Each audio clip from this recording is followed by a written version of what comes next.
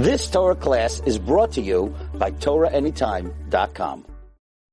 Shalom, everyone. We're live here in Jerusalem on Tisha B'Av. Over the years, I've done a class on Tisha B'Av at Esha Torah, which had, it'd usually be a pretty packed room. I don't know how many people were there each year, but it was kind of my experience that I shared with everybody. But since Corona, it has not been happening, and our outreach program has, basically gone away, and I've been relegated to this studio and recording from here. But we're all in process, and this is all part of our process of our lives, and experiencing things in two dimension has become kind of a given for us in a big way. But thankfully, at least here in Israel and many other places, we're on the other side of the pandemic in a big way, and back in 3D life, which is great.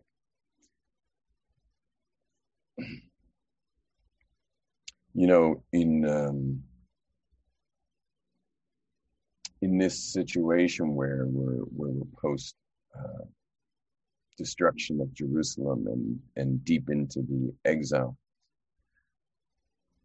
there's a couple of things that come to mind. One of them is hope.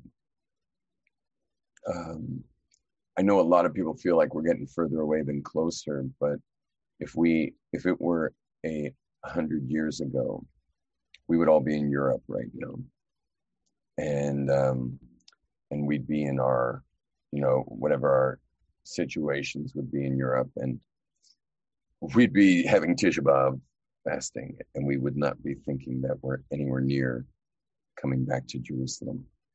We'd be like, oh my gosh, it's so far away. Like, how are we ever going to get there?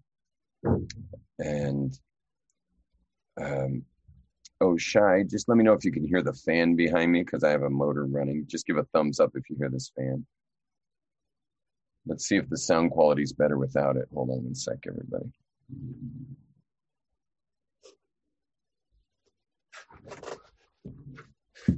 Certainly bothering me. Does that sound better? Same thing. I didn't find a difference. Same thing. Okay. So I guess Macs have good microphones. Anyway,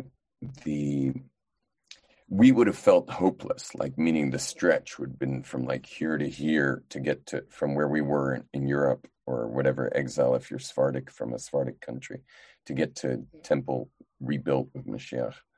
But the fact is I'm giving this class now like this close away from the Temple Mount.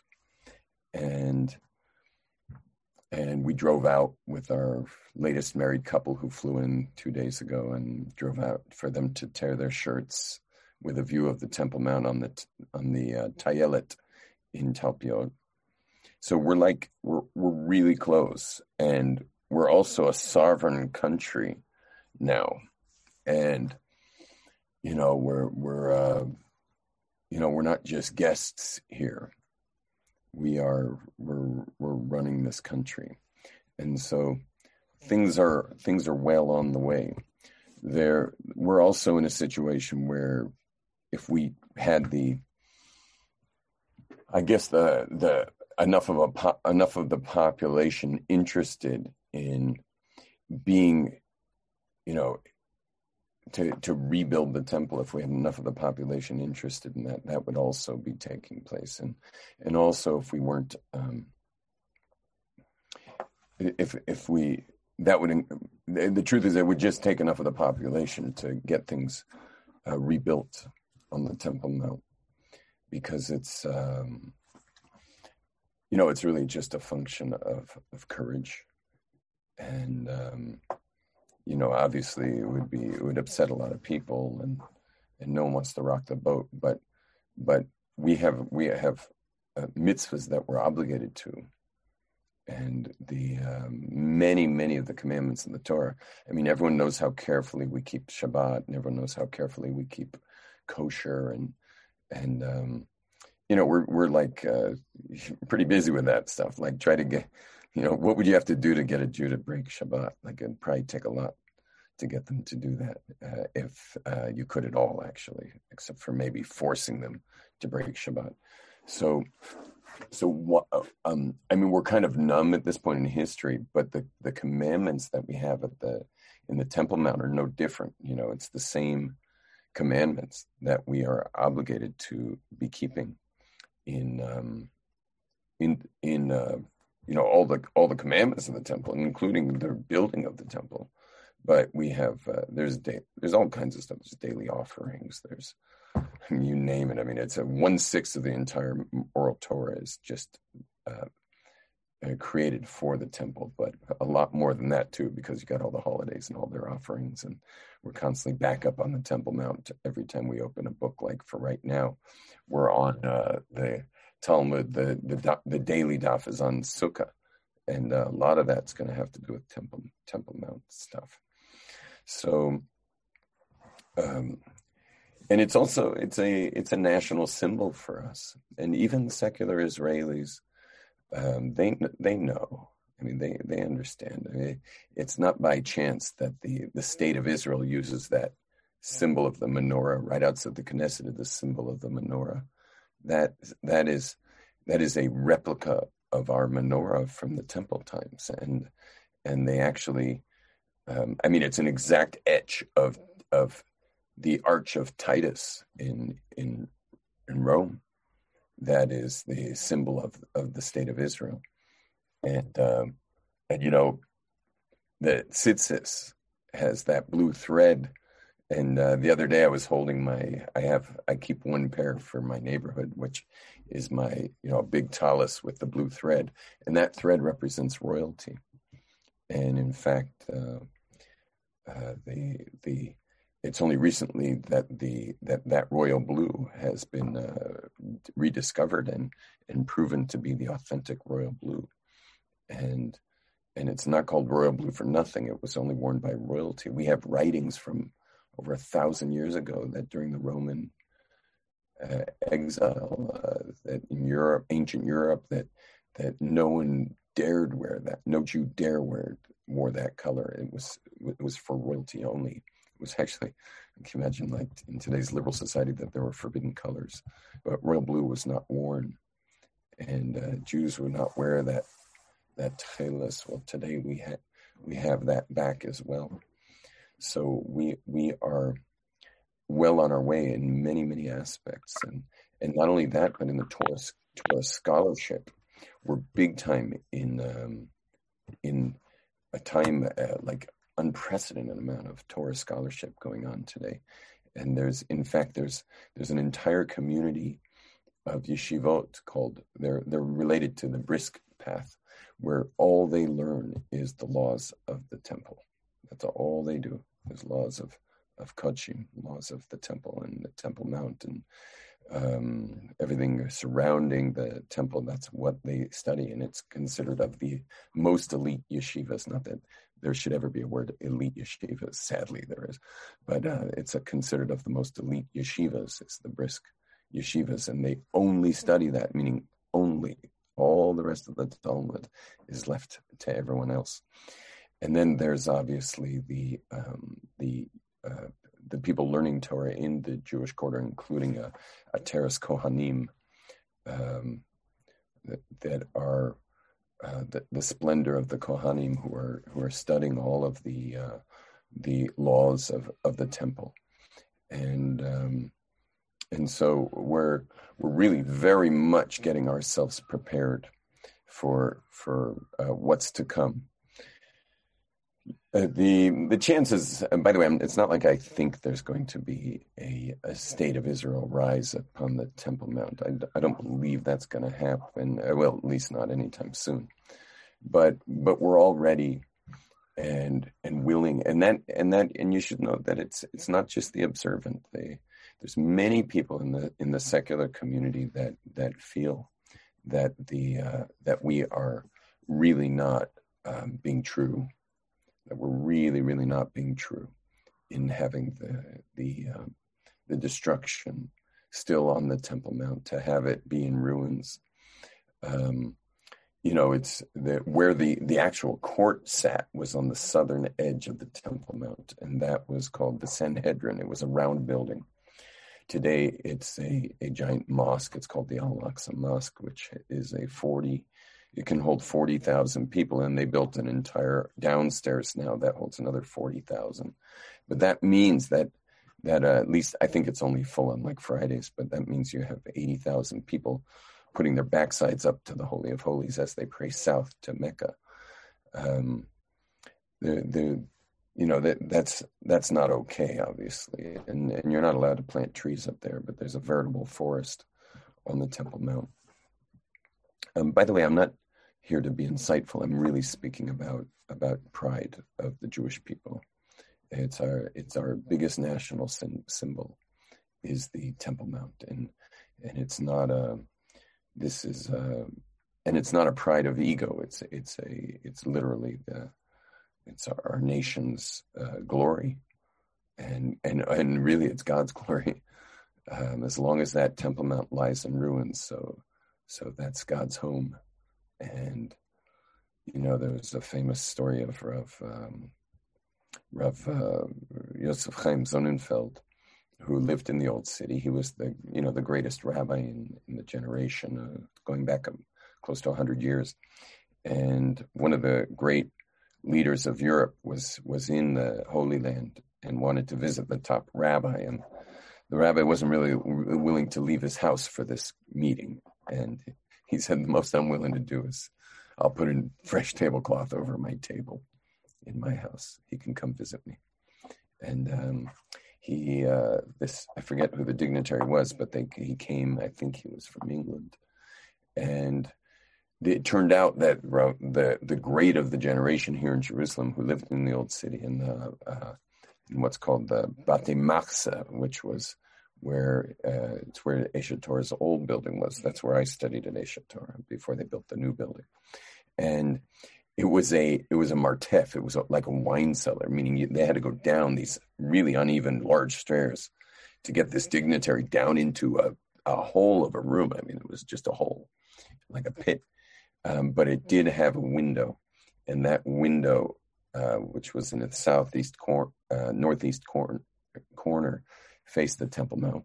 And the shades were closed, and it was the morning hours. And anyway, they bring him into this pit of a room, and there he is with the great of the generation. He says to Rav Yosef Chaim Sonnenfeld, he says, "What kind of situation is this? Like, this is where you live?"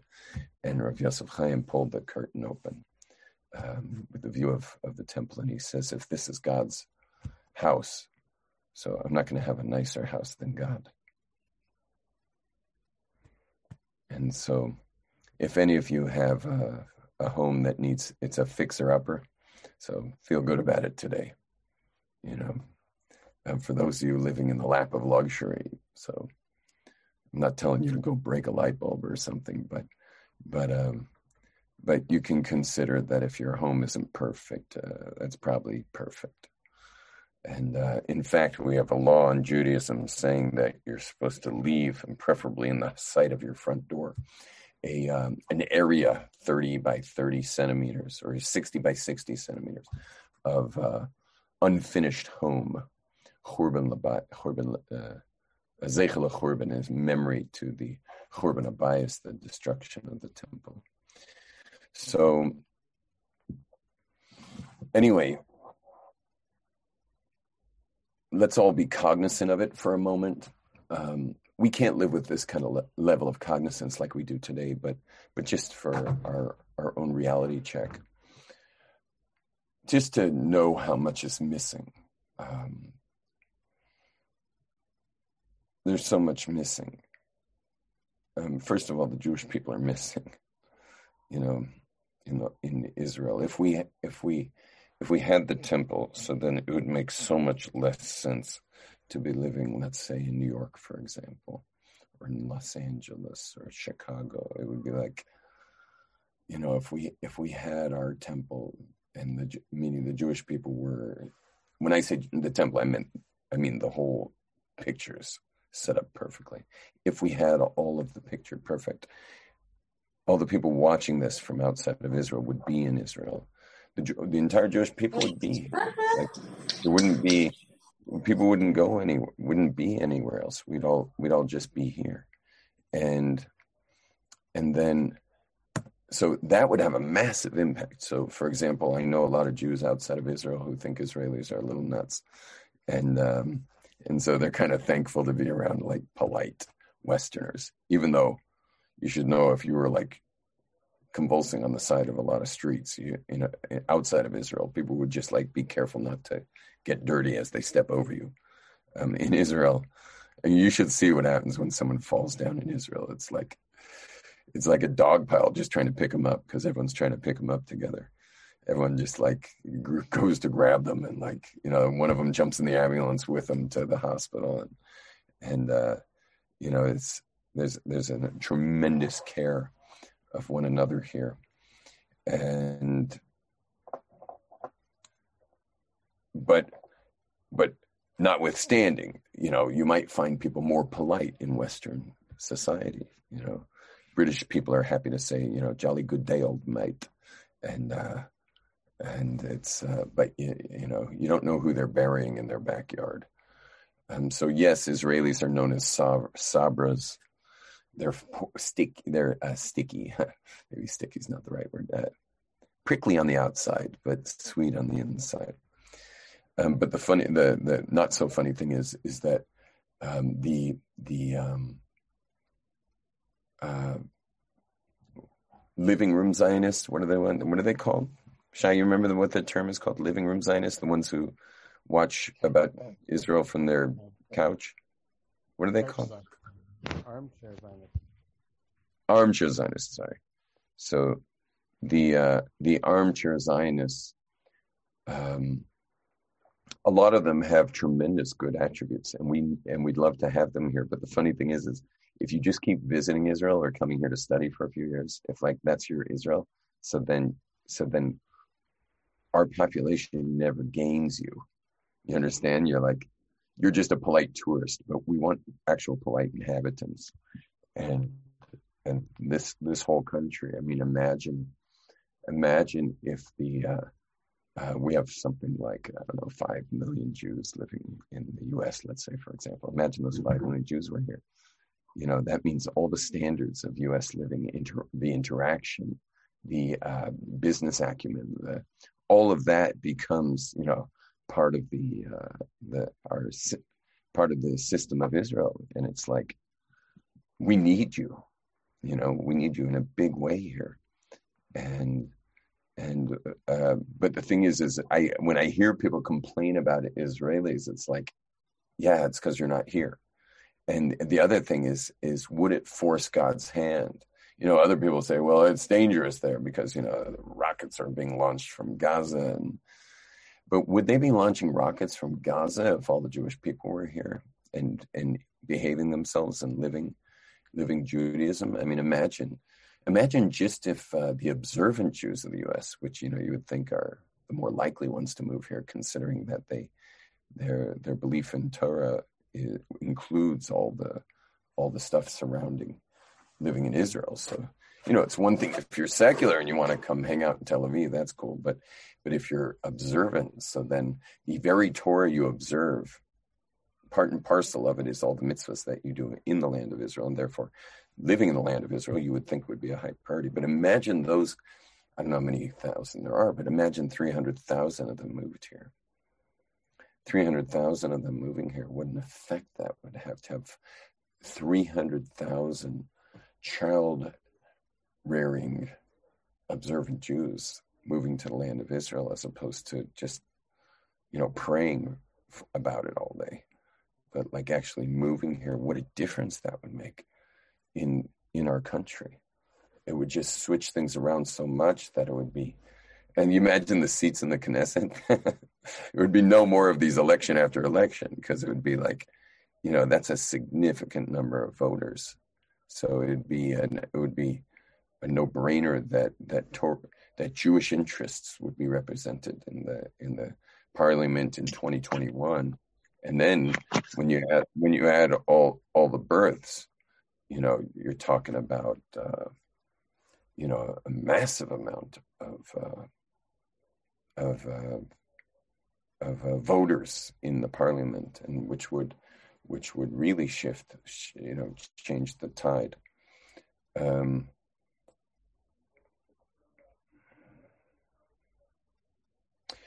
But what I'd like to talk about, I think everyone here would have their vote.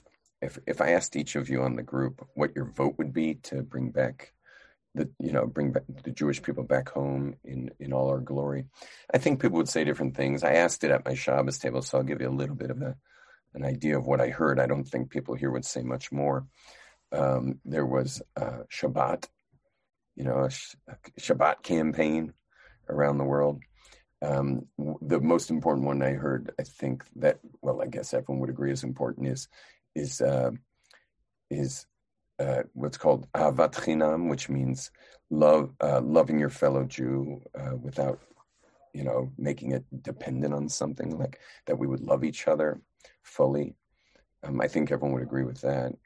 I think general Torah observance, I think respecting one another would be a high level of bringing back our glory.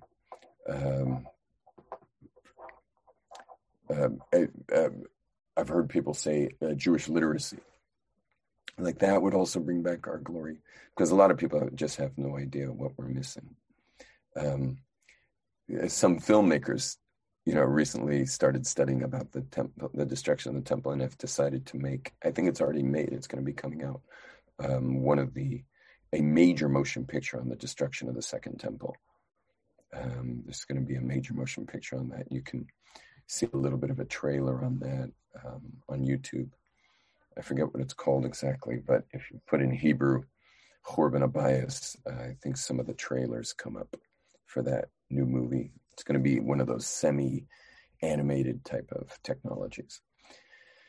Anyway, but here's the thing that I believe is going to bring it the most, and this is what I want to be the thrust of this session we're doing together, and that is a transformation in consciousness. That, because I don't think necessarily it's enough for the Jews to have the transformation, meaning all those other suggestions were the Jews.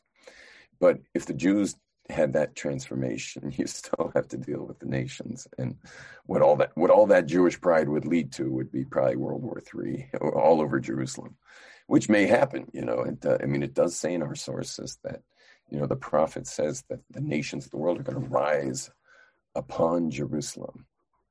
They're going to rise al Yerushalayim, upon Jerusalem. Now that's pretty interesting. What that'll mean.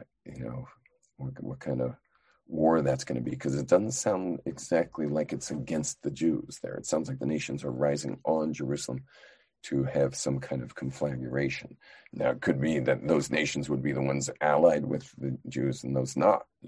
So a lot of nations are not allied with us, but many are, and some of those are superpowers. So, and interestingly, we're pretty allied with the U.S. We're pretty allied with Russia. We're fairly allied with China, and now with some Arab countries, but they're not allied with each other, meaning they're always playing war games, the U.S. and China, and the U.S. and Russia and stuff. So maybe they're all going to come up on Jerusalem, and have to choose sides on how they feel about what we're up to here. But who knows? If we really went for it, and, if we really went for, you see how paranoid the Arab world is about our relationship to the Temple Mount, meaning just to send 10 men up there to move their lips is enough for Hamas to start an entire war. So can you imagine if we actually did something up on the Temple Mount, like something significant, as in just out of national pride? Can you imagine then what would be? And whatever. I don't want to discuss that. What I do want to discuss is a world shift in consciousness, like an entire shift in consciousness for our planet. What if we had that kind of shift in consciousness? I'm thinking to turn off this slide over my head. Hold on.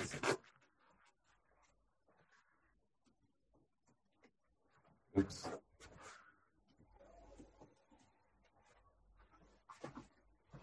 I have some pretty fancy cameras here, so I'm thinking to go with the natural light right outside my studio. That looks fine, everybody? Yeah? I realized my nose was like bright white because of a giant LED right over my head. Okay, now so what do I mean by a change in consciousness?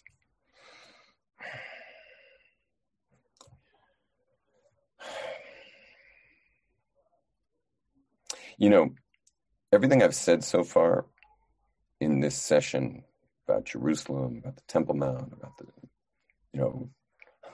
values, there's a lot of people who don't believe in those values. They wouldn't be interested in all these values. What if they had a change in consciousness? What if they had a transformation of consciousness? Tell me, how long does it take to have a change in consciousness? How long would it take someone to have a transformation in consciousness? So the answer is that it's usually pretty immediate. It's pretty quick, actually. People can have a complete shift in consciousness in a matter of minutes. I think all it takes is one cataclysmic external situation for an external shift in consciousness. All it takes is one internal shift in consciousness. I mean, I know atheists who have eaten a mushroom that was psychoactive and were believers. They were believers in God within, basically moments. Sorry about that. I'll repeat that. Mute everybody again. As more people join, they don't come in muted. Oh, I bet I have an option for come in muted. One sec. Let me see if I have that option. Something just happened. Hold on. Stop share. Okay. I haven't done this in a while, and I think I've never used this laptop, so I have a feeling if I touch it even a little, it clicks on something. Hold on one sec. Here we go. That was that. Okay. Boom. More. Mute upon entry. Oh, it is there. Okay. Fine. Okay, back to us. So so I know people who came in atheists and had a psychedelic molecule ingested and became believers like that, meaning just like that, an internal absolute shift of consciousness, a shift of consciousness that was now God-oriented, was full of love, was full of openness. They say, I think I heard that there's one of the traits is openness. So like if this is the index of openness in the traits that psychologists mention. So, there's one and there's an index point, and then there's 10, and then an index point, and 10, and then an index point. People don't generally move a lot on the index points. And actually, if anything, throughout their lives, they get less open as they go because, the brain's neuroplasticity becomes less as people age. But they found anyone of any age who experiences one of these psychedelic compounds moves an entire index point up in openness afterwards. And the likelihood that they would join a progressive liberal party after ingestion of such a thing and leave the conservative movement of Republican conservative style movement is very high after that as well. And that's mostly just based on the misunderstandings of someone extremely excited about their openness, but you look at me, you won't find anyone more open than me. I'm like crazy open, but it doesn't mean that we no longer conserve values. Okay. We still conserve values. Like maybe the past had something to tell us over the generations. I'm also very progressive, but the place to be is always in the middle, always right in the middle of progress while conserving the past. And so it's just a matter of immaturity there. But what I'm discussing now is a shift of consciousness. That's really what we need now to rebuild. We need a shift of consciousness. And that goes for everybody. Meaning the exiled Haredi Jew needs a shift of consciousness, big time. The secular Israeli needs a shift of consciousness, big time. But the Gentile throughout the planet needs a shift of consciousness in a major way. The religions of the world. Judaism's the only non-religion that's called a religion. Judaism's not a religion. What's the difference between a religion and a cult? And the answer is the amount of people following it. Okay, meaning if you boil down every world religion down to its originators, it's just, if it's a handful of people, so it's a cult belief, all based around the having heard what someone believes God said. Judaism is not a religion. We're not an oversized cult. We're talking about 3 million people who were born amongst a nation we're the only tradition in the world that's from another country. You meet a Mexican, he's from Mexico. You meet a Brit, he's from Britain. If you meet a Frenchman, he's from France. Jews, we're the only people in the world that are from Egypt. We're not from Israel. This is only our land because God said so, not because we're from here. And there were 3 million people standing at the revelation of Mount Sinai. That's who stood there. And so this is just a subject of a shift in consciousness for the world. Yes, it's asking for a major amount of maturity, for someone to let go of their belief system. Well, that's what I mean, a shift in consciousness. For everybody, meaning even the Jews, even the most observant Jews still need a major shift in consciousness.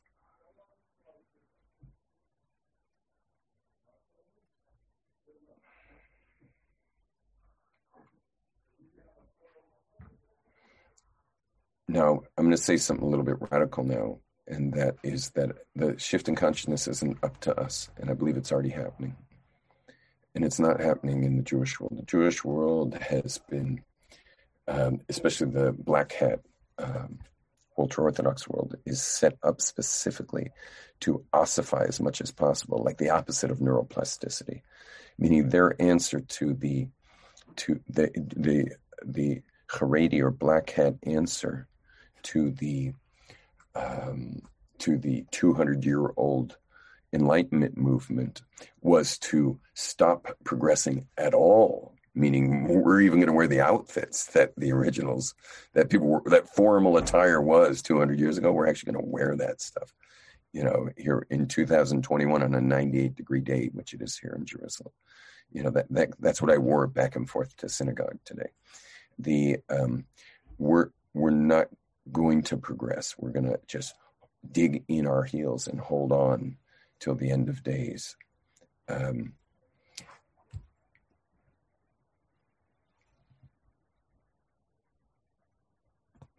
don't forget, everyone, I'm fasting and didn't have coffee this morning. So I just, for the first time, forgot what in the world I'm talking about. I know we're talking about a shift in consciousness. And, oh yes. So what I was saying is that I'm going to give a radical approach to the shift because it's already happening. The shift's already taking place. And what that shift is that people are going to shift back to pure consciousness of soul and God. And the radical part is that it's already happening around us. You see,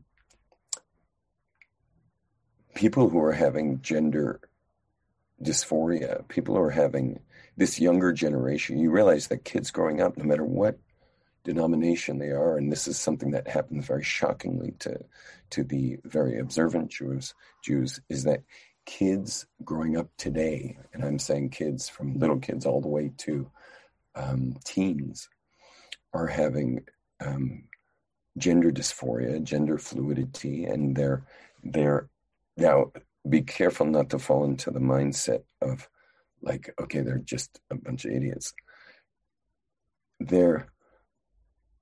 It's too pervasive right now. Something's happening.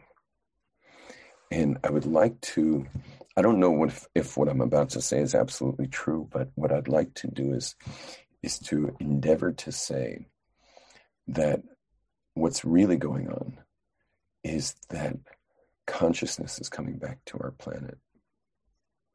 And when you get truly conscious of your soul, it doesn't have a gender. You understand? Like if I look at my screen right now and I see David Gresson, even though he's wearing purple, he looks like a man. Okay? And then there's some bearded dudes in this group, and there's some females in this group, including, I think one of them's my daughter, actually. And the, you know, that's not your actual consciousness. That's your anatomy, first of all, because you probably have male or female anatomy. Maybe it's your clothing. Maybe it's how you affiliate. But if you ask a late teen with a high IQ who can articulate this, which is like those three, those two, high IQ and can articulate, are, I know late teens with high IQs, they're not articulate. But a late teen with a high IQ could probably say to you, it's not, let's say it's a boy, it's not that I want to be a girl. I actually have no interest in being a girl. It's just that it doesn't matter anymore. Because in the purest state of the living soul that God put into all people, that soul, by the way, is stated in the feminine. It's called neshama, which is female, neshamot, neshama. That soul has no gender. Do you realize that when the soul comes into a fetus only on the 40th day, and you're allowed to pray, like let's say you have a lot of boys and you really want a girl, so you're allowed to pray for a girl up to the 40th day. Once that soul comes in, the soul itself doesn't have a gender, but God wants it to do a certain, every soul that gets embodied has a purpose for its life here, and it's going to have to play it out either as a man or a woman. And so the soul comes on the 40th day, and it comes into the fetus on the 40th day. It turns out scientifically you can't know male or female till the 40th day, which is really cool that our sages for millennia have told us that you can only pray for one or the other for the first 40 days. Anyway, the soul has no gender. And so could it be that these teens, now, of course, highly confused, very immature, certainly inarticulate, uneducated, or shall we say indoctrinated, which to me means uneducated, could it be that what they're really crying out to say is that I'm actually just a soul. I'm just a conscious soul. And the mistake is to say, don't pigeonhole me in my anatomy. While meanwhile, a mature person would say, like, you were born a certain, anatomically, an anatomical gender, because there's a God. I mean, think about it. You can get back to God just using the soul. This is the third biggest kasha or the second biggest kasha that second biggest attack atheists have to deal with. The first is obviously the Big Bang, because atheists have a really hard time dealing with the beginning. That's not good for them. And the second biggest one is the actual existence of the soul. That's a major problem for atheists, because souls don't show up. Your consciousness doesn't show up on a brain scan. It doesn't show up in an MRI. It is not physical. So the actual I that is you doesn't show up anywhere in the physical world. It doesn't exist physically. And well, let's think about this in perspective of Tisha B'Av now, because if someone believes that they are their body or their thoughts, which you're also not, like everyone right now, think about a ball. Are you a ball? No, you're you thinking about a ball. You're a conscious being thinking about a ball. Okay, so you cannot be a ball just because you're thinking about a ball. You're thinking about someone praying at the Western Wall. You're not a person praying at the Western Wall. You're a person who's sitting and thinking about that. So that I is the conscious self, and it doesn't show up physically. So where does it come from? So the answer is, well, it must come from something that's also not physical. And what is that thing that's not physical? So the answer is, it's God. Well, what's God? God is a term we use for something that's not physical, but conscious. It's that simple. I've had atheists say, well, that's, when I talk about how God is the nothingness before the somethingness, I've actually had atheist physicists say to me in my class, they've said, it's a little presumptuous, Rabbi, to call the nothingness that we study in theoretical physics, to call it God. And I say to the guy, tell me, what does God mean? What does the word God mean? And then the guy thinks about it for a moment. He's like, touche. Right. Because God it's just a term we use for an unembodied consciousness. It's a term we use for the nothingness that precedes the somethingness. That was clearly conscious, because if the nothingness wasn't conscious, there would never be an expanding universe. Because the propensity of nothing is to remain nothing, obviously. That's what it would have remained. And so therefore some kind of consciousness created the world. Well, what do you call a consciousness that's unembodied, if not God? That's the term we use. Now I know God comes because of the world religions, God, or the post-Haskalah, Haredi world. But, most people's either were taught about God by religions, which Judaism is not one, or they were taught about God as children, never to have their version of God updated, because the older you get in the Haredi system, the less you're allowed to ask about God. By the time you're, I guess, 8 years old, it's already considered not something you should be asking about. Someone sent a little, please remind me what we're talking about, but I see someone sent me a little message. Oh, no, someone just repeated what I had said. And someone else said, there's a famous line, I've heard it in the name of so many people, this one in Shlomo Karlebach, was, the God you don't believe in, I don't believe in either. So anyway, that's the famous joke about when people, have concepts around God. By the way, can you conceive of nothing? Nothing's inconceivable, right? You can't actually have a conception of nothing. So think about this. Think of this as an oxymoron, having a God concept. So like the world religions or Haredim teaching their kids about God, they're teaching the conceptual version of God. So that's called a God concept, right? But since nothing can't be conceived, including the consciousness of God before creation, so it's inconceivable, and therefore no one should really have a concept of God. That's why you'll hear one of the great Kabbalists of our generation, who's a real master of prayer. His name is, I don't know his name, but he's called the Amshin of a Rabbi. And when he says a blessing, sometimes he says the word atah, which means you, many times. He'll be like, Baruch, I'm not going to copy his Baruch, but it's something like, in his Polish accent. But he'll say atah, atah, atah, atah, atah. And it's not because he's OCD. It's because he's trying to say you without conceiving something. It is not easy to wipe out all conception, but if anyone can go into that state of pure nothingness, which we can all do, all of us can go into meditation, but he'll keep saying atah until he finally hits it right on the nose of no nose, meaning just no concepts whatsoever.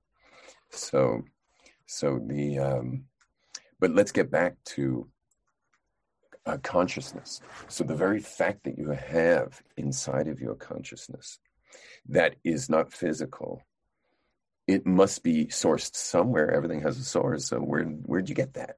The answer is you got it from the consciousness of whatever precedes creation. You got it from God. That's where the soul comes from. So imagine the whole world got just that. And like I was saying before, I believe that the teens have it. They don't know how to decipher it. They don't know how to deal with it.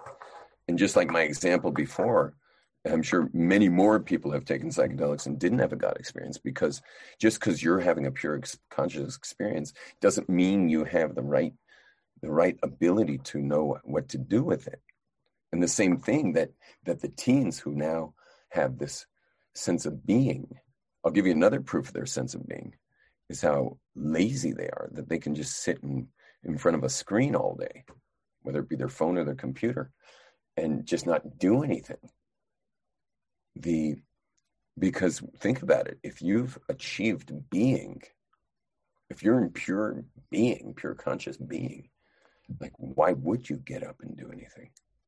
Okay, if your body tells you you're hungry, but if someone would bring you a sandwich or bring you the drink, why get up? Why get up? Once you're in consciousness, why not just stay right there and don't do a thing? Why not? Why should? And the other thing is, if you're immature and you don't know how to decipher your consciousness, so why would anything be true?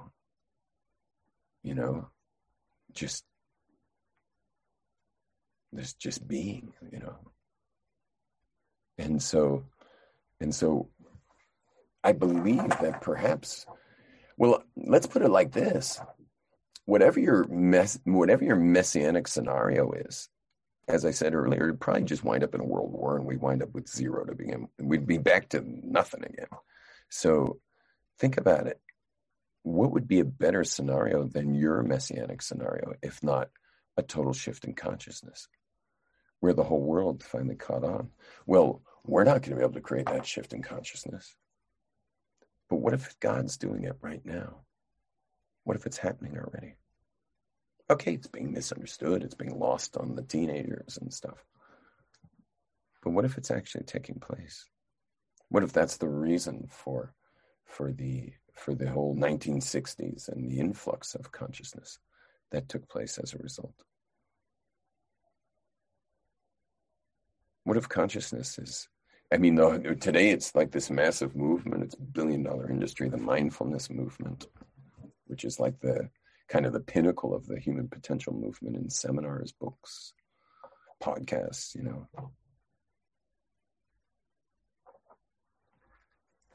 Isn't that a more viable, I'm not in competition with any of you of a viable messianic scenario, but isn't that a kind of a better one? That there would be this shift in consciousness? And so I challenge you, anyone listening to this today, I challenge you to have yourself as a committed, conscious, living being who senses their consciousness with all those mature steps. And let's go through those mature steps now. But I challenge you to live your life that way.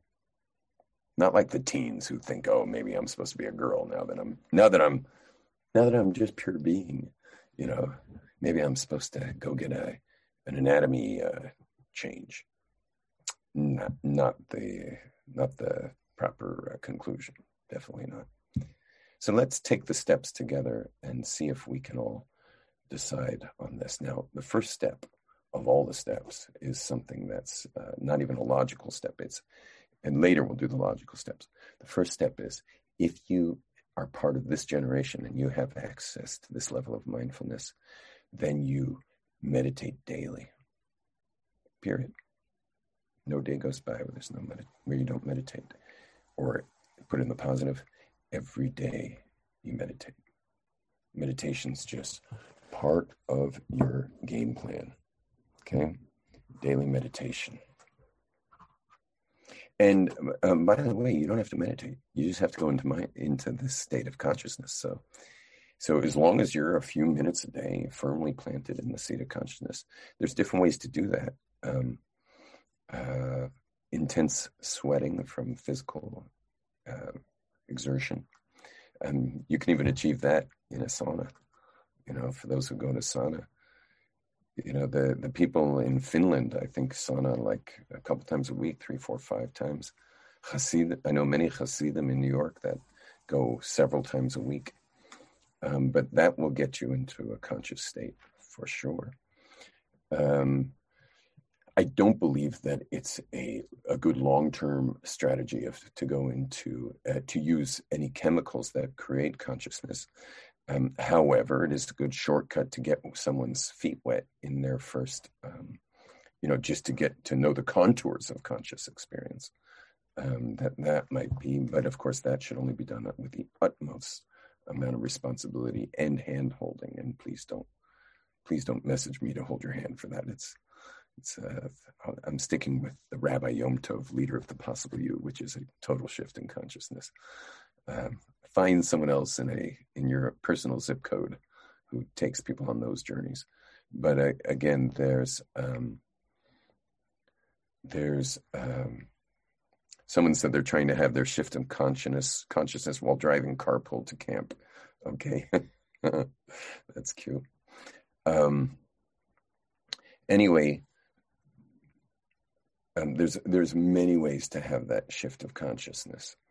But the reason I mentioned meditation is it's free.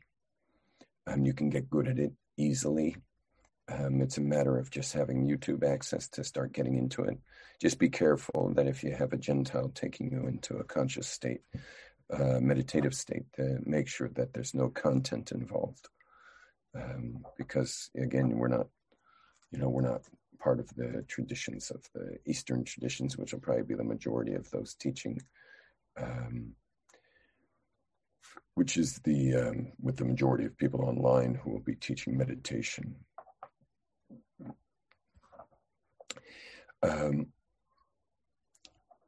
But that's step one, is that you lock it in every day. Now, obviously, observant Jews who use their prayers properly will be praying 3 times a day. Now, there's some who do it like robots or like bobbleheads or like energizing bunnies, But you do have to wake yourself up to use it for getting into the soul experience of consciousness. Now, let's take the steps. The steps are as follows. Step 1 is that consciousness isn't mine, but it's borrowed from the ultimate consciousness of God. So my own achieving of that conscious state is that mindfulness is already a step into the infinite, because God is the source of the consciousness.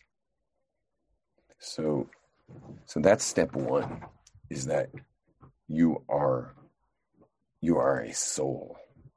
So I know I've been using the word consciousness this whole time, but now I'm saying you are a soul. You have a body, but you are a soul. And having your body in sync with your soul is maybe a nice way to get to consciousness. But the soul is not the body. The body is just the housing. It's the temple of the soul, just like our temple that was destroyed today is housed to God's divine presence. So to your body is the housing of your soul. So why don't we make that step 2? Step 2 is, let's do it in real steps here. So let's see if I got a little pen somewhere. You're allowed to write on the Tisha B'Av. Yeah. Someone keep score over there. Anyone got a pen? Lisha, you near a pen? Or Tuvia, you got a pen? Shai, you got a... Okay, good. Tuvia, just get a little scratch paper. I don't know where my pen is. I had pens in here.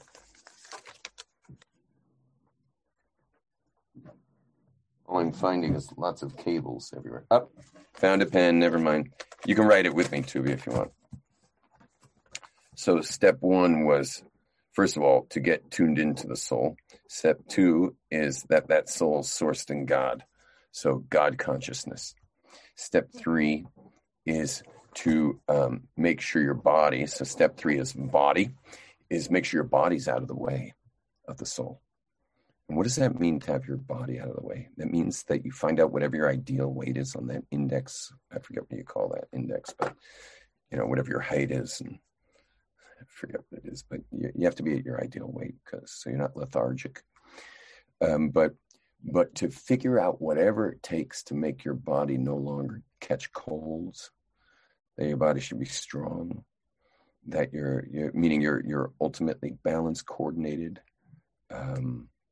flexible.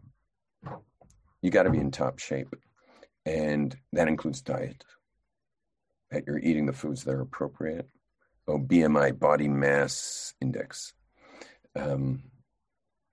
You have to also, we're talking about what foods. Everyone's got different foods that are for them. So, it's just like every person has colors that work with them in clothing. So,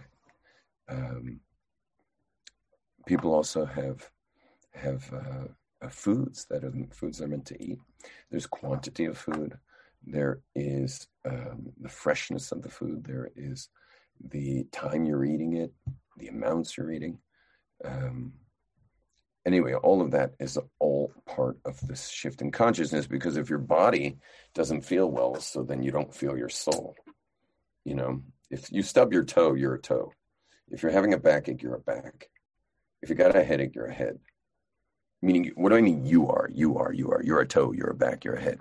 Meaning, remember, we did this already. You are not the thoughts of that pain. You are you, and you have thoughts. But what if your thoughts are consumed by a stubbed toe? If your thoughts are consumed by a stubbed toe, so now you have become your thoughts, which is, in this particular case is very consuming if it's a subject, if it's a question of being in pain. So then for sure you're consumed by your thoughts. So anyway, that's the level of the body. Now let's go back. Is what are you supposed to be doing? Now that you know that you have, okay, I'm in a body. I know who I am is my soul, and that soul comes from God. So what am I supposed to do? Well, the next thing is I need to set up my priorities. How do I actually spend my day? I got a day, I got to do something with it. How do I spend my day? Well, there's two things that you got to do with your day. One is you have to do some acts to sustain your body, both on the short term, eating, and the long term, making a living. So you have to sustain it. And the next thing you have to do is you have to get a little philosophical and figure out, well, what are you doing here? Okay, you got a soul, you got a body. What are you here for? What's the point of it all? What are we here for? And so that brings up automatically, it brings up certain things that Rav Noach Weinberg was famous for, and he called them the 5 levels of pleasure, but they're really the 5 priorities of what you're doing here. Well, one of those things is is physical pleasure. Is your body is set up to enjoy. You got taste buds. You got your visual cones in your eyes. You have your audio nerves for your ears. You got your olfactory smell. You're clearly here to enjoy. And so number 1 is enjoy, but there's something higher than enjoy, and that is love, because that feeling of love, and you're here to love. And so make sure you're being loving, but you got to be careful, because you can hurt somebody. And so there's a lot of laws between a person and their fellow. And you don't have to look any further than the Torah to know what those laws are. You don't have to be Jewish to keep them.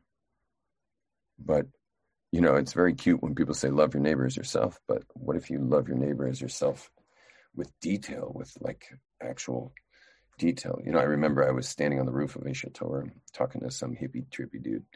And he was like, Rabbi, I love God, And I don't need all your laws, I just want to be good. And so this guy came up to us holding an apple, and he said, hey, I just found this apple over there on the bench. What do I do with it? And the hippie said, eat it. And I said to the hippie, I said, listen, the Talmud talks about what you do with lost objects, including fruit. How do you deal with fruit, a lost object? And so the hippie got a little quieter because he just got through telling me he just wants to be good. Doesn't need all the details. But what is the Talmud? The Talmud's how to be good with detail, attention to detail. I think we all consider a violin player, we love to hear violin, but the one who has attention to detail, we call a good violin player. Which one you would rather listen to? We all like to do business, and we like to do business with people who know something about it. But I'd like to be the one who actually knows the detail. That's the guy I'd like to do business with. He's involved in the details because, the devil's in the details, and you better know the details or the business is going to not make it ultimately. So the same thing, like it's cute, you want to love everybody, but there's details with love. And so what do we use to know the details? How do we know the details? Well, look around. You'll see we have civil courts, but you can't try someone in court for like not loving with detail. You understand? You're not going to get very far bringing someone to court for not loving with detail. But how many of us, our biggest wounds are not something that you can actually sue someone for? Because there was someone, you were probably young at the time, someone didn't know the details, and let me just open the door of my studio. Hold on, I'm just getting a little stuffy in here.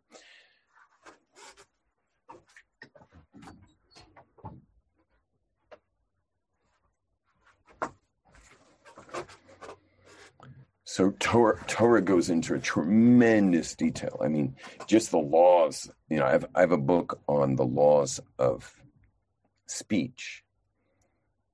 Just not to speak disparagingly about someone. It's this big. It's this big fat book, just on the one thing of like not speaking disparagingly. One of the commandments, not speaking disparagingly about others. Now, since you love, well, you want to put your love into some like kind of receiver, receptacle that's built to last.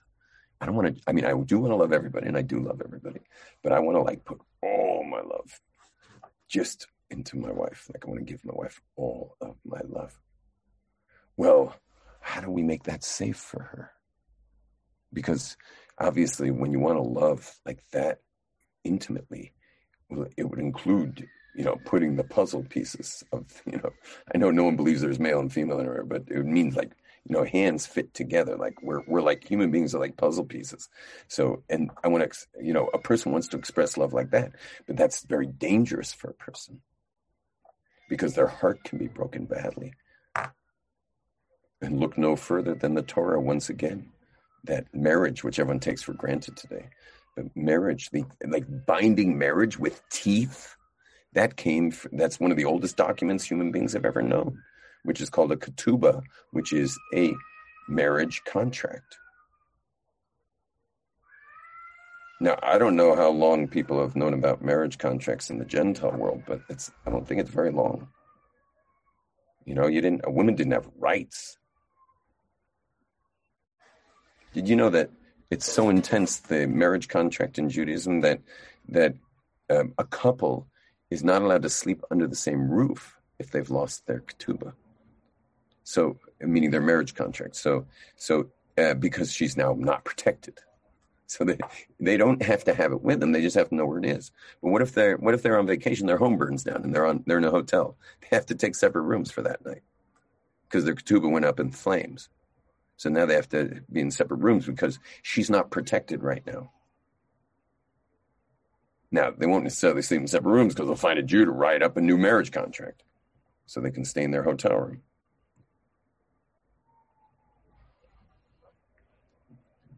But as I'm saying, like there's detail here. And by the way, in your physical pleasures, I didn't bring it up, but there's detail there too. You know, there's a way to enjoy a steak, and if you're Jewish, it's having it slaughtered properly and the blood removed, and it has to be prepared in a way that in vessels that aren't involved with milk products and stuff. There's details there to enjoy your pleasures. You know, because remember, let's go back. You have a conscious thing called a soul. That conscious thing called a soul is part of the infinite. Well, the infinite gave a prophetic experience to 3 million of us all at once. And it details how we interface with the physical world. You know, music's a great pleasure, but it's forbidden today. Music's a great pleasure, but it's forbidden once a week on Shabbat.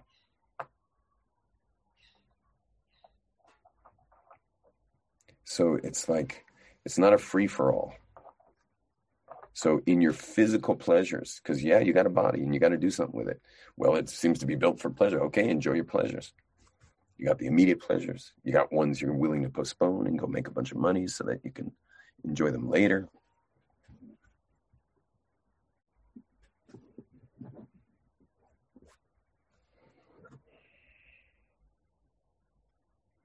So, you know, there's a kosher way to make a living. There's all kinds of details. You got to know these details. And that's Torah's going to teach you how to do it. Torah's going to teach you how to love in a way that's secure and safe for both parties.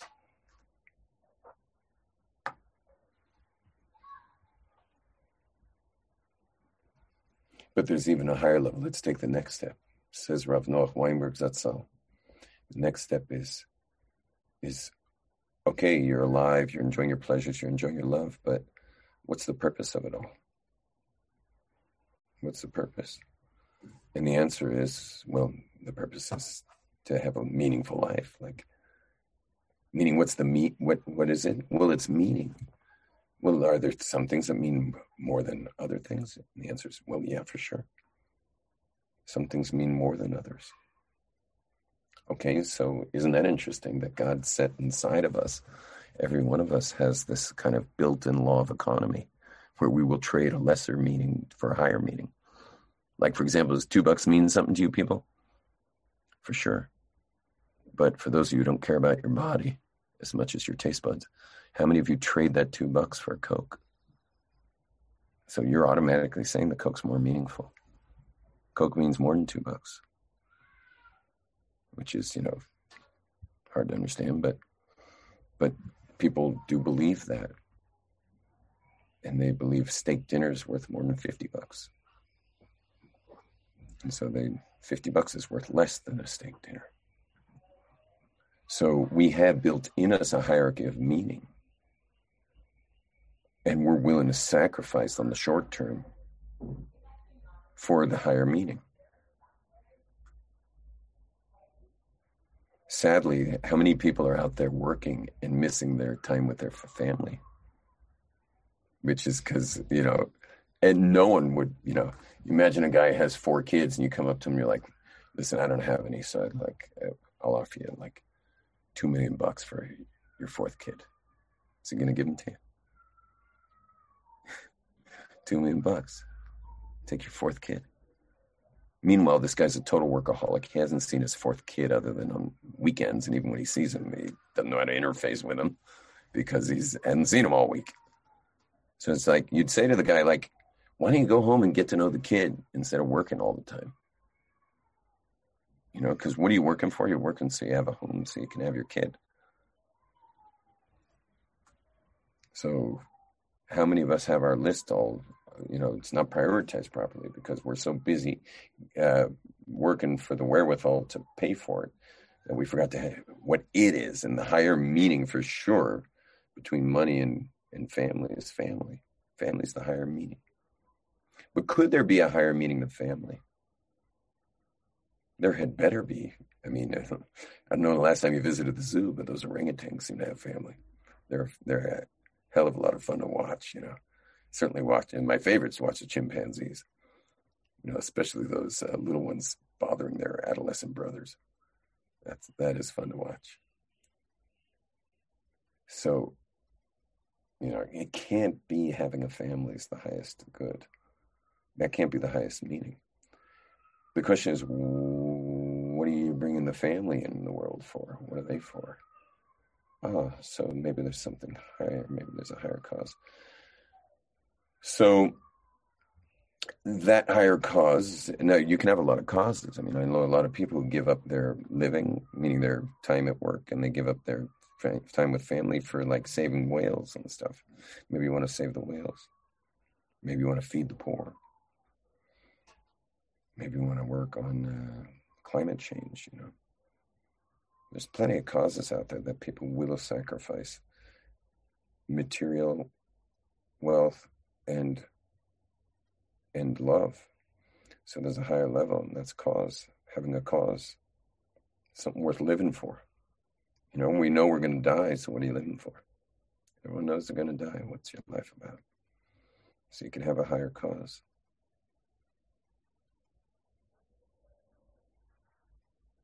I believe the higher cause for a family is connection to God, actually.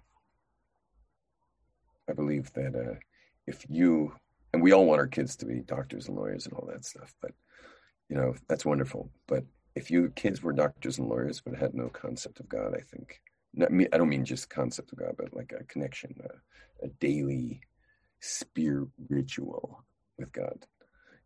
I think if we had the doctors and the lawyers, but they weren't connected to God, I would think there's not a parent in the world who doesn't think they failed. You understand? To perpetuate life, just to perpetuate life is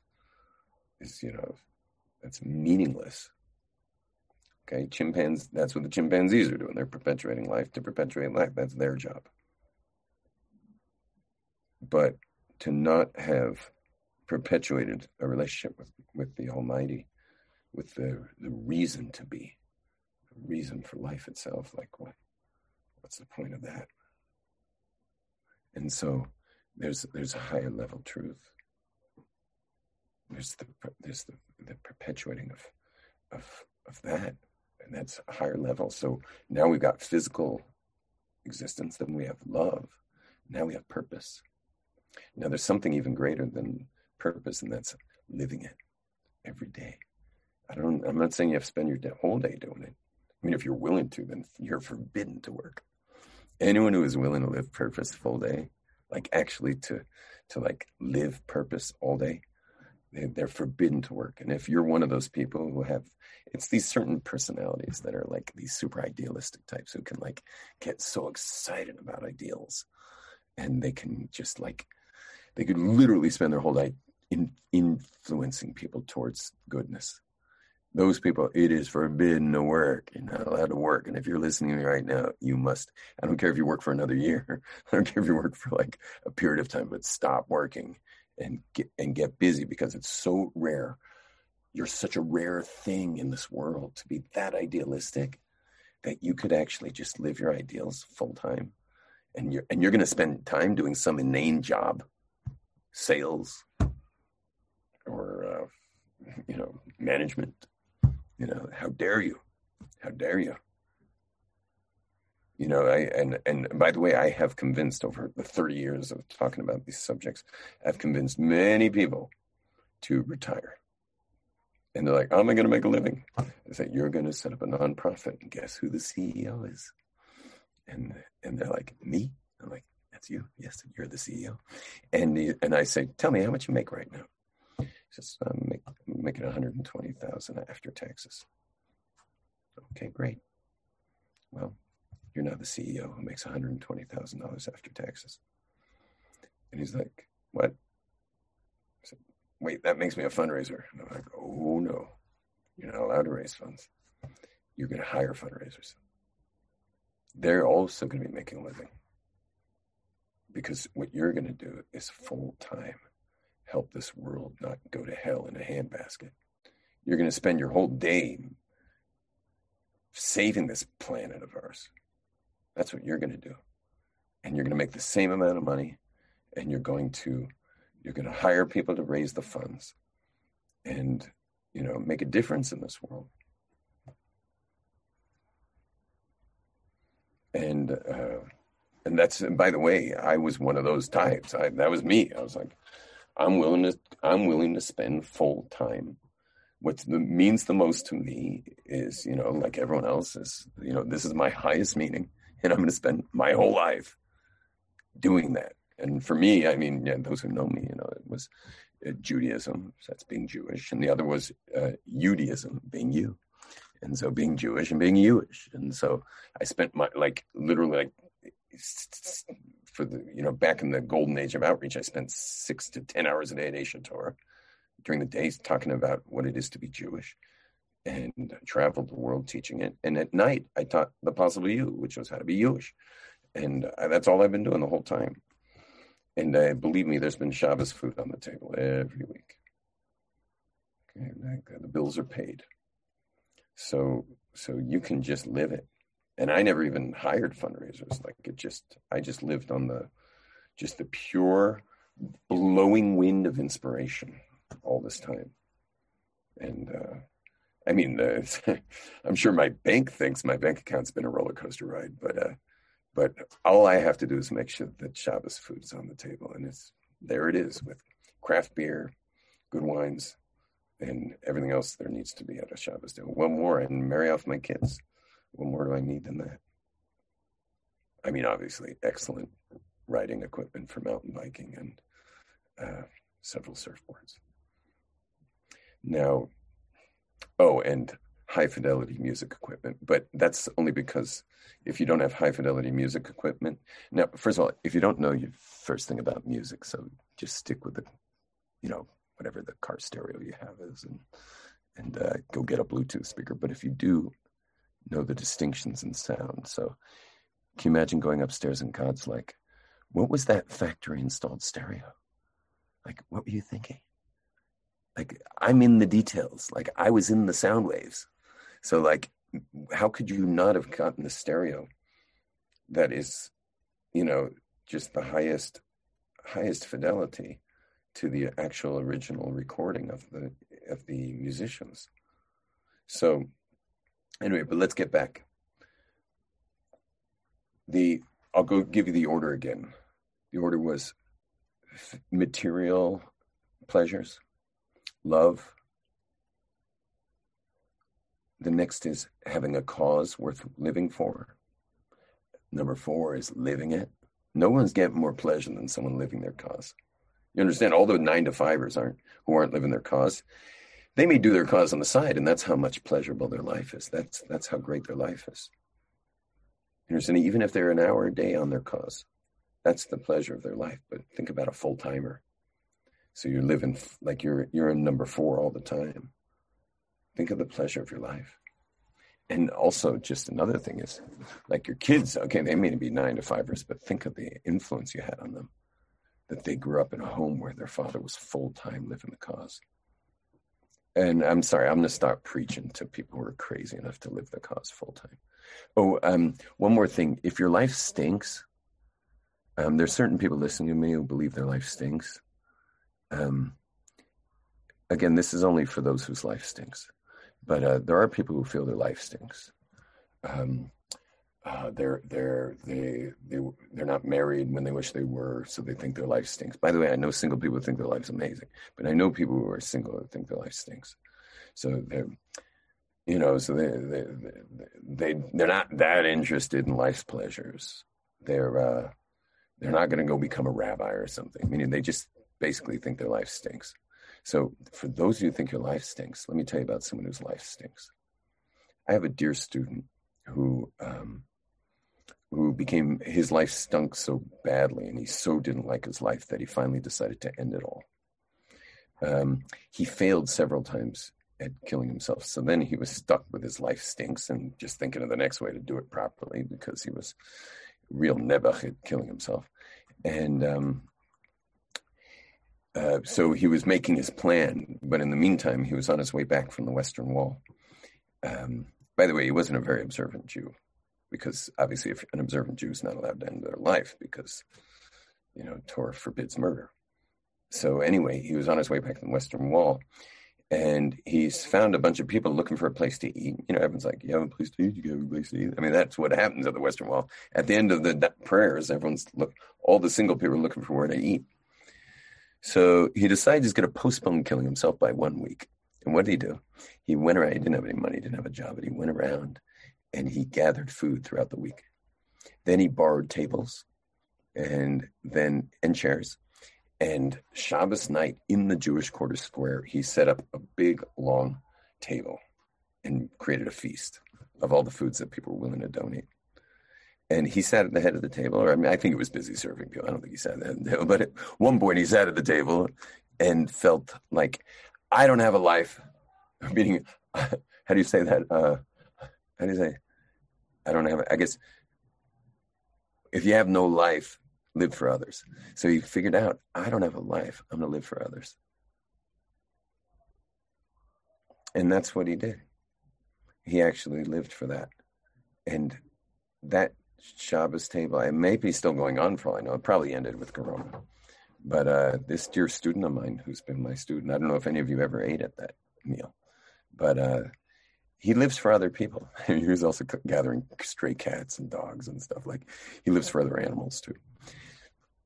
And he just said, I have no life. I'll live for others. It's interesting. I had the same thing. Meaning, I had a total life. Like, I had an amazing life, but I think I had too much mind expanding experiences when I was a teenager and a young kid as well. And so when I got to, by the time I was like 17, I got to that Koheles moment where everything's meaningless. And I realized I love my life. I certainly like surfing and, and all that stuff, but that's all great. But I kind of got to that point where, like, I love my life, but I don't love being alive. I don't love living it. I love my life. I love myself. I don't love my life. I think that's what I'm trying to say. I love myself. Meaning, I'm enjoying my life. I'm enjoying my friends. I'm enjoying my family. I'm enjoying the pleasures. But come on, like, is this all there is? Like, come on. And so I also started living for other people. And then, like, I noticed just as soon as I got that idea, I noticed that I forget stray cats and dogs. Like, I was picking up litter on my way home from that realization. Why? Because, like, other people will have to see this cup on the floor. Why should they see the cup? I think I was in Santa Barbara at the time. Beautiful, beautiful place. And I was on my way back to the apartment that I was living in, and I just picked up a cup on my way back and said, like, okay, why should someone have to see that? And so, but that began my career. Like, that moment was like how I became who I am today. Is I'll just live for others. That's it. I don't think anyone's getting much more pleasure from me than that. I don't care if you got a Rolls Royce and a jacuzzi. That's the physical stuff. But living a meaningful life and living it for others. So the two people was the idealists. They should start living for their cause. And the people who feel they have no life, get up every day and get busy. Take care of people. Go take care of people. Go make this world a better place. You don't have a life, so go make someone else's life easier. See what you can do for other people. Or join one of the people who's willing to live their cause all day, if you ain't got one. Okay, but anyway, I just don't want to leave out the Rosh Yeshiva, Rav Noach Weinberg's highest level of inspiration is connection to God, which is how we kind of started this thing, because that was number 2 in consciousness. But it's Devekus, total God connection. Devekus. Well, that's called love. Love is connection, right? When you feel totally connected to somebody, that's called love. So it really is, in a way, love of God. But how do you love God? It's like, like what are you supposed to do exactly? I know how to love a person. You give to them. You hug them. There's 5 languages of love for people, but with God, what are you supposed to do? There's stuff you can do. I mean, you can tell them you love them, but really, it's to experience it much like when you're out of words. in total love. And what is that? Intimacy. Think about it. When someone's in the ultimate intimate part of their marriage, without getting graphic, you're not even focused on, no words, no gifts. I mean, there's touch, but you're not focused on the touch part. It's just, you're not focused on anything really. You're just in total vibrational connection. And that's our goal with God, to be in Dveikus with the Creator. It's the highest pleasure in the world.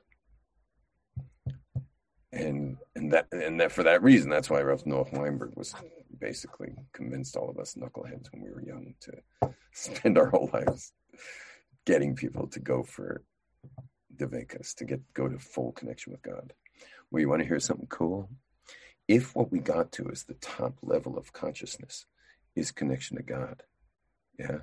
If that's what we got to, that the top level is full connection to God, which is really love, because love is connection. So guess what? There's only two concepts in the whole world that have no definition. You know what they are? God, because you can't conceive of nothing. And the other's love. You can't define it. It has no definition. I mean, you could call it connection, but, my hand's connected to this pen. I don't think that's what we mean when we say love. And I love all people, but that's not my connection to my children.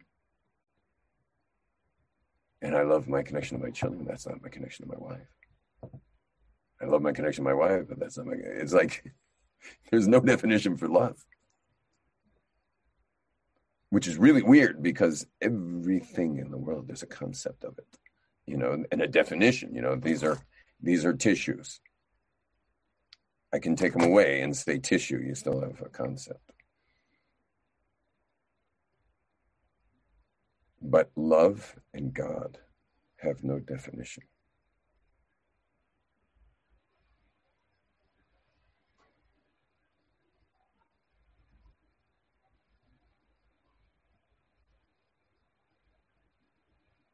And that's the purpose of life. In the ladder of hierarchy of meaning, there's nothing higher. Isn't that interesting? The two things that are the highest have no definition. Well, let's think about the genius of that. You want to hear the genius of that? The genius of that is that you'll never stop working for them. You'll never stop going towards something that you can never get to. You'll never stop. Our marriages will never go stale. Our relationship to God will never go stale. It's the only thing you can never get. And you just want more of it. It's like, it's never enough. I've sat in a lot of jacuzzis in my life. I always got to the enough part. Sat in a lot of saunas. Always got to enough. I've been so into some music that I think I'm forever going to listen to this song. A couple days later, if I hear that song one more time, I will kill somebody.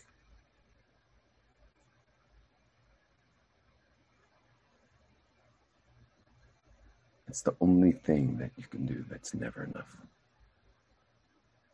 I can't believe I'm teaching a class right now. I thought I stopped doing this. You people who are listening to me right now, you better give me a ton of feedback, because otherwise next time you're going to see me is Tisha B'Av. If I live my daily life, it never comes up, oh, why don't I walk into my studio and talk to myself for the next hour? It's just, you got to know me pretty well, but I'm so experiential that thought would never cross my mind in a million years. And you don't understand, I love you people so much. I've flown for one person who needed me. I've driven 10 hours, meaning 5 there and 5 back, because one person needed me. I love people, but as experiential as I am, I never in a million years it would never cross my mind, oh, maybe I should go to my studio and try. This is why people tell me, why don't you post more? And I'm like, you're right. And they're like, you're holding the device, you're in the middle of WhatsApping with somebody, just post something. You're right. But I never think about it. Anyway, so if you don't mind, because there've been an average about 35 people on this and 35 people on WhatsApp, on Facebook. I can't even say it right. Facebook. So that's 70 people who seem to want to tune in, but maybe it's because you're all not working today. I don't know. But I have a feeling that maybe I should keep doing this. Back to our subject. I started this whole thing with how do we get Tisha B'Av to end and rebuild the temple? And the answer is consciousness. I believe this is all happening. It's an undercurrent. It's all part of God's plan. Okay, it's not called history for nothing. Sorry to use a gender, but history starts with a capital H. His story. God's making this happen, and it's gonna happen. The Jews waking up for it to happen. You know, they have a saying that the Messianic era will come into a time when the Jews are either everyone is meriting it or everyone is demeriting it. And obviously it looks like the Jews aren't going to merit it. We're not going to merit the Messianic era. However, it seems that there's an opening of consciousness in the world. That's what's going on. And we can be part of that for sure. I think I'm part of it. I've been deeply involved in the consciousness movement since I was a kid, since I decided to tune in and drop out of conventional society when I was 11. And it's funny what a natural progression it was to go from my dropped out of conventional society into the Jewish world, thinking they were not involved in conventional stuff. But it was quite a wake up call to discover that the black hat movement, ultra Orthodox Jews have their own conventionality that they themselves are in, but we as a nation are we're so non-conventional. If we had back Temple Judaism right now, would the world find out how non-conventional we are? I guess with the first, all it would take was slaughtering one sheep and everyone would be like, well, that was out of the box, ritual slaughter. Okay, here we go. And anyway, I just need a bit of a time check. Shai, you still with me over there? Can anyone tell me what time it is? Just because I've mincha at 5:30. You have an hour, just under an hour. What time is it now? 6:30 is mincha. It's what? It's 6:38 now. No. Oh man, I missed mincha. Okay. Well, I'm blessing everybody to let this day sting just enough to get you motivated to get your acts together. And I am blessed me to get my act together, but may we all be blessed to get our acts together as Klal Yisrael and do Teshuvah Shleim and Bekarov Mamish. Amen. Okay. Love you all. See you by Shlishi, third and final Beis Hamikdash Bekarov, coming to a Temple Mount near you. Shalom, everyone. Amen. Don't forget feedback, please. I need feedback. More than once. Shalom. Meaning not more than once, meaning not necessarily today. So I get a reminder to go get back online if you think it's necessary. Shalom, everyone. You've just experienced another Torah class brought to you by TorahAnytime.com.